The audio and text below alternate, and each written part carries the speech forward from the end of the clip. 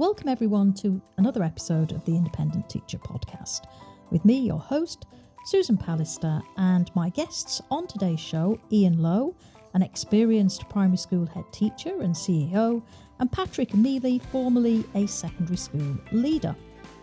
Now, both of them currently undertake mentoring and support for new head teachers, and they both have an extensive portfolio working as school improvement partners. So this episode is one where we're going to try and provide guidance and support to anyone who is a new head teacher or someone who may be aspiring to a headship role. So Patrick and Ian, welcome to our podcast episode today. And we're going to get straight into the questions, a bit like going for an interview. Yep. And I'm going to begin with Ian, and I'm going to give you a scenario. Okay, so a new head teacher has just started, been in post about 3 months, and has a meeting with a very experienced deputy head teacher. And this deputy head teacher, very successful. The deputy head teacher has been responsible for the curriculum, and the head teacher sits down in a meeting and says, look, I've reviewed everything, and what I want to do is take over most of the aspects of the curriculum. And Ian, I just wondered, what advice would you give to that new head teacher?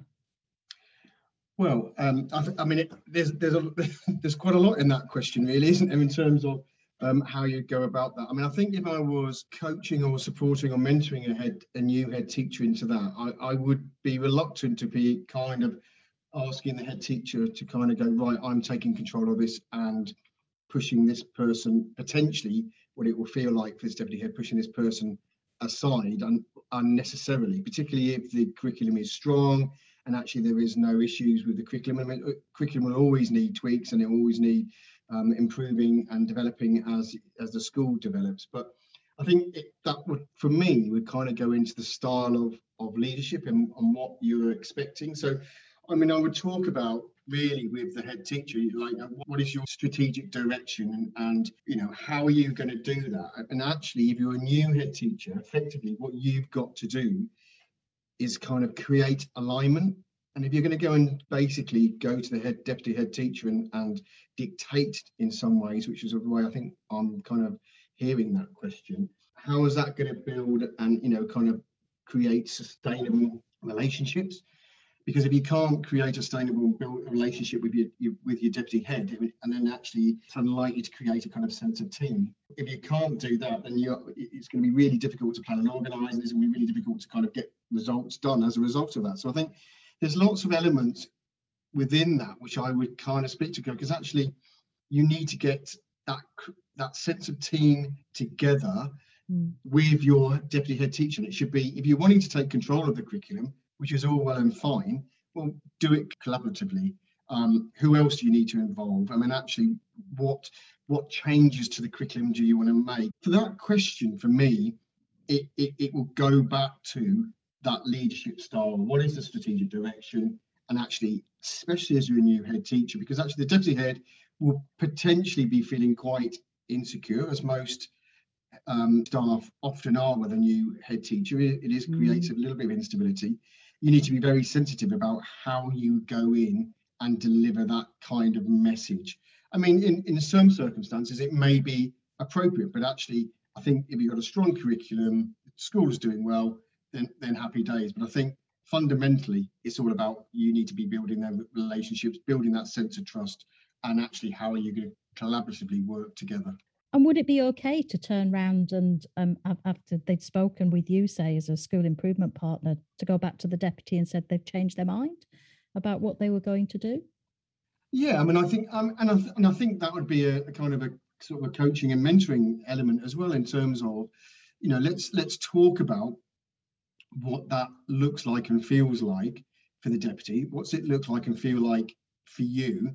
And actually, I would argue humble leadership is very strong leadership. And I think Ofsted actually produced a document many years ago talking about humble leadership and outstanding schools and humble leadership and how that actually works. And I think it takes stronger leadership to say, look, for these reasons, I think I've made an error, and actually in the future we ought to make these decisions jointly. And actually that's where you kind of set out particularly with going into a school, what you as a head teacher got to set out the roles and responsibilities for each member of staff, but also the kind of terms of practice between you and the deputy, and that will be different for each scenario. But actually, I think it takes really strong leadership to go, do you know what, actually, I kind of made a mistake there, and these are the reasons why I've made a mistake. What do you think? I think we ought to do it like this for moving forward. This is, and if need be, kind of go back to research. That's why I always encourage new head teachers to do. Go look at the research. What does that say? And then let's try and instill that into how we do things. So it's making sure that whatever decision you make has got some research behind it, but actually it's, you could go, as long as the children are in your thought process, then that's okay. And actually you can make quite a lot of mistakes if staff get that you've got the children in hearts and mind. But actually I think in this situation it's about, again, building more trust. And I think really it is okay to kind of go, look, I'm sorry, this is the way forward. I think this is the way we need to work together to move things forward. Patrick, can I bring you in here? I mean, what's your view about the kind of adaptations that somebody new to headship has to make when they take on that role? Well, obviously I agree with what Ian has said. I would tend to use the analogy of somebody buying a house. When you move into a new school as a head teacher, it's like you bought a house having just visited it once and not necessarily know how structurally sound it is or not. The first thing you do when you arrive is build an extension that may undermine the whole structure of the house. Then you run the risk of your house crumbling down rather quickly. Yeah. So my first advice would certainly be get to know the context where you are, get to know where the strengths and weaknesses are before you start, if I can use the phrase, barge in. And therefore, going along with everything that Ian said, it is very much a matter of getting to know the people and to know the school and to know what is good about the school and what may need to be addressed. But that is not going to come necessarily to the fore immediately and may not necessarily match what you have formed as an image through applying for the job and going through the interview process. And it really is a matter of being a bit humble about what you know. So coming back to you, Ian, with all your experience, what does it actually mean to be in charge of a school if you're the head? Well, that's a really quite a deep question. You're clearly in charge of the safeguarding of all children and staff in terms of all that kind of statutory stuff. Clearly that is really, really important.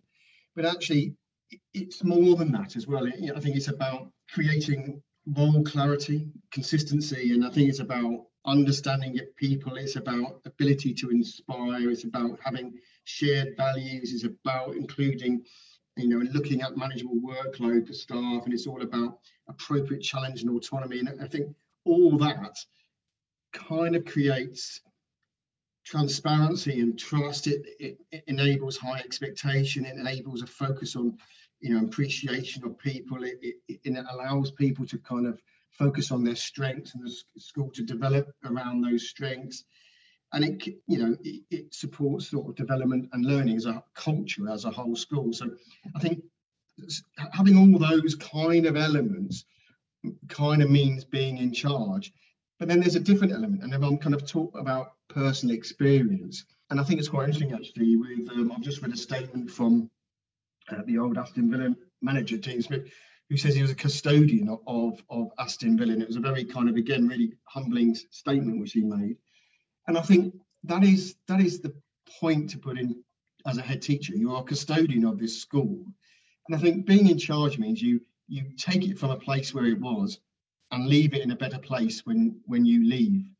And all that in between is what that actually being in charge means. And I think in a practical sense, you kind of have that, I'm in charge of all these people within the school. But actually what people often forget is actually that head teacher. You are actually a pinnacle in the community, and and unfortunately, this came to light for me when I was in the situation where unfortunately I had a child who died while I was head teacher, and actually the community then looks to you in terms of what do you do and what does the school do in relation to that. And I'd never ever realised quite how much the role of the head teacher was at the centre of that community.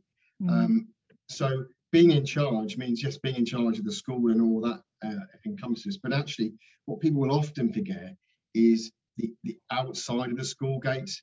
You are actually a kind of a real pillar of the community, and actually, particularly in difficult circumstances, people will look to you in terms of what actions you take and look actually for guidance. And I think that was the situation that kind of brought that question to light for me, really. I mean, it's clear from your answer, Ian, that being a head is far more than taking control of a school. I remember sitting down for lunch with someone on a course once who'd just become a head teacher, and they said, "Oh, it's brilliant because, I'm completely in control of everything. I've got real power that I've never had before." But I think what stands out from your answer is about working with people, for people, being a role model, and exercising that role that you've been given with care and compassion. Patrick, can I turn to you now? Why do you think it is that in a minority of cases, some new head teachers end up micromanaging? And also, why do you think there's a blame culture in some schools? Can you remember, Susan, when after you just passed your driving test, and the first time you were driving the car by yourself, do you remember that? I do, yes. How did that feel? Liberating. Liberating, yes. Were you frightened at all? No, I was very sensible and very, I wasn't wild. No, you weren't frightened. That's a good thing. So to answer your question, some will actually be like you, sensible and feel liberated by being in charge. Others will be rather intimidated by it and suddenly feel a bit frightened. They feel that if they don't control everything, something is going to go wrong.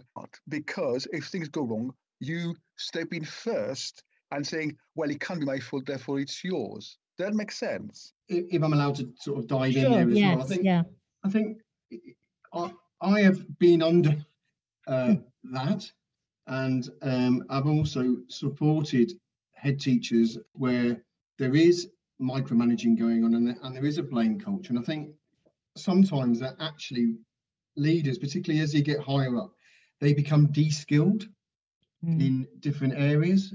And actually, when you have some members of staff coming to join your team, and actually they are in some ways better than, or perceived to be better than them or better than you, it's a real leadership skill to be able to go, that's fine. When I used to go into schools in special measures, I used to have a kind of a little speech where I'd just go in and go, look, all of you are more highly skilled in different areas of the curriculum, assessment, safeguarding, all the rest of it.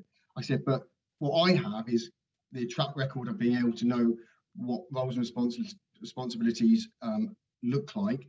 I've got the skill set in building teams, and I know what good looks like from that journey from special measures to good, and how we can get there if we all work together. And it's been, again, it's kind of comes back being humble again. It's actually what are the skill sets of the leader, and what are the skill sets of the staff around you, and enabling them to be able to shine. And I think that is the issue sometimes, when people feel a little bit insecure and feel as though they have to know and be the font of all knowledge, whereas actually good leaders are understand that actually they don't have to be the font of all knowledge, but they have to be able to know where to access it and know how to make people shine. That's what I would say. I would just say one of the biggest issue in not letting people get on with it is a fear of failure. Yeah. You've got to take risks, and I think that the biggest problem is those heads. Anybody who's in charge who is paralyzed by the fear of failure. Yes, Ofsted as well. I think there is that fear of failure and losing your job and all the rest of it, which then makes people almost panic. What Ofsted does really, to a certain extent, to a lot of heads, it just makes them, be frightened of being found out again. And I think, again, as a head, you hold a lot of people to account. So you should be able to face that yourself. And I think hiding behind Ofsted is another thing which is extremely irritating to many members of staff who feel that heads tend to use that as an excuse when they are weak. I would agree with that. I mean, I think my view has always been, we're not doing this for Ofsted. We're trying to create a good school for every child, and Ofsted will come along and validate it. Ian, right at the start of our podcast, we talked about the mistakes that can be made when new head teachers try to introduce change. I just wonder if we could turn it around and be a little bit more positive now and maybe reflect on how a head teacher introduces change in a really successful way.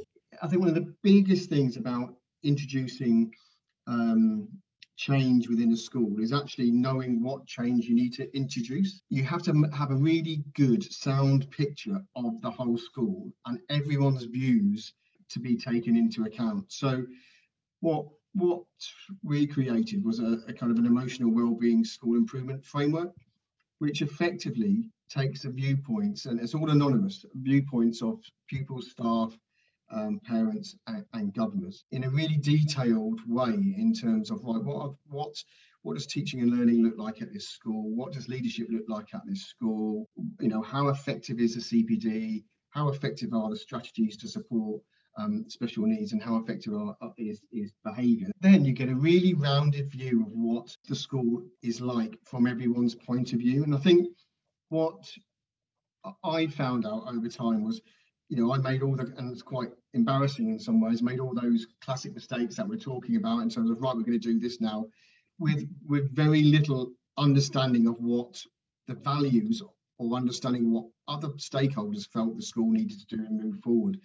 And actually, if you allow them to have an active voice in the change of the school, then it's not done to them, it's done with them. And I think that change is then really powerful, because then if you are introducing, for example, a new writing strategy, then actually that strategy is being discussed. Why are we changing it? What are the reasons behind it? Everyone's had a voice in what that looks like. Instead of like a bypass model, it's like I say, it's being done with them. And I think therefore they will then actively buy into the training, the support, the changes they need to make in classroom, in the teaching, in the pedagogy, or whatever they need to do to improve sort of writing or whatever it is that you're changing. But also they will be measuring it and the impact of it a lot more critically and accept those accountabilities a lot more, because actually they're the ones who have set and bought into the change. And I think so any school improvement journey has to be a journey that is bought in by the staff and the stakeholders, and they all understand where they are, so they know the situation of where they are explicitly well, but also they know where they've got to get to, and also then they know that process of journey in between and what their role is in improving that element of school improvement. And I think that is a key learning which I did learn very quickly. Particularly in supporting schools, again, in special measures, because actually sometimes you have to be kind of really pace driven, and actually these changes are changes we've got to make, and they're the kind of low hanging fruit. But on the major changes, having a deep consultation about why we are doing it, and staff having a real understanding of the change, and then buying into that change will make the biggest impact over time. Now the problem is there is a little, that process is a long process and can take quite a considerable amount of time. And if you're in a school improvement journey, then and you've got Ofsted kind of on your back or for whatever reason, then you're taking quite a big risk, and that's got to be explained to the stakeholders, and everyone's got to understand the reasons why you're doing it.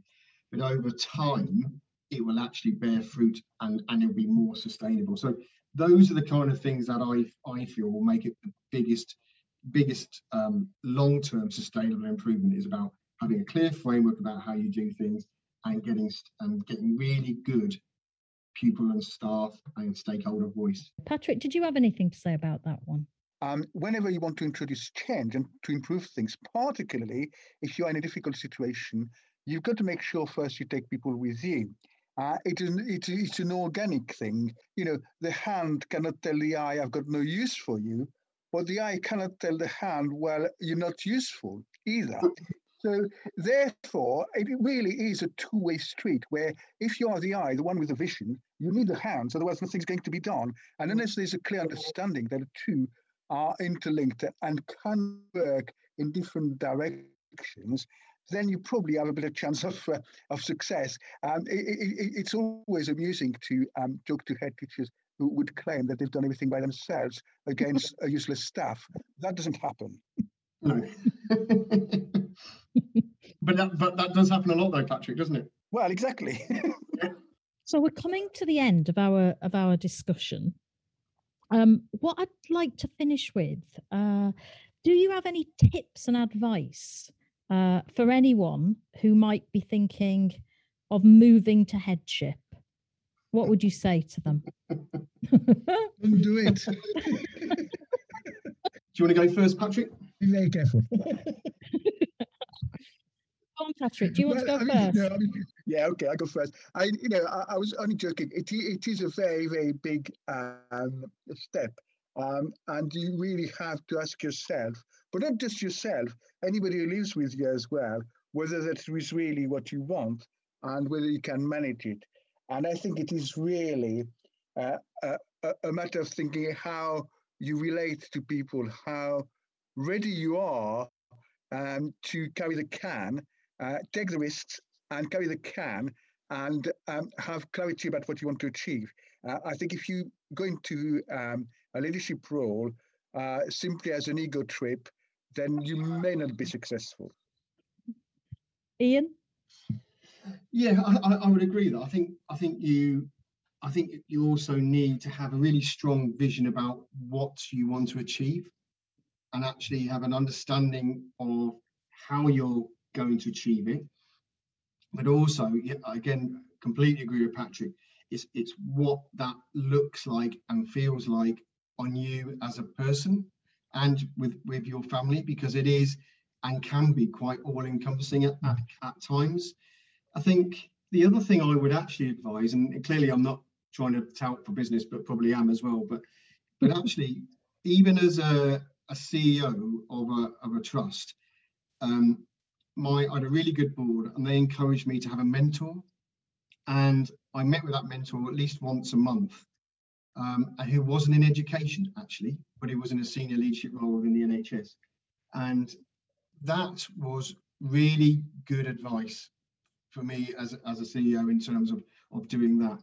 What I had when I was first time head teacher, before the days of when really there was any genuine support for head teachers, again, I got an experienced head who came into my school. I met actually I think at the time, because my first school was a school in quite severe difficulties. I had a coach. He came in every 2 weeks, and he was just there almost as a listening ear, and because it can be quite lonely at times, particularly when you first go into school.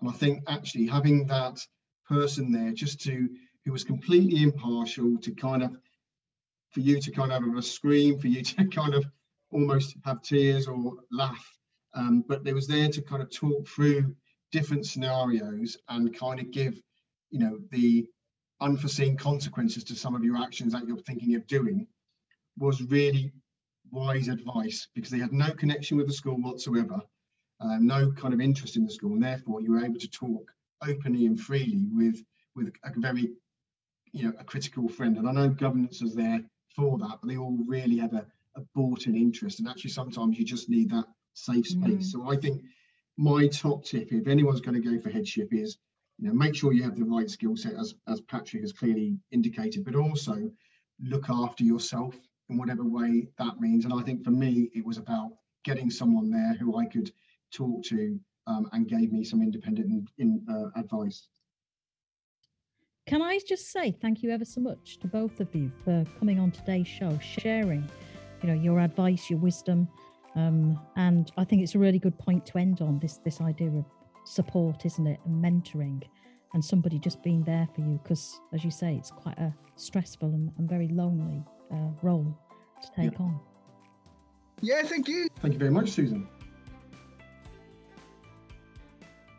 You have been listening to The Independent Teacher with Susan Pallister and my special guests on today's show, Ian Lowe and Patrick Amieli.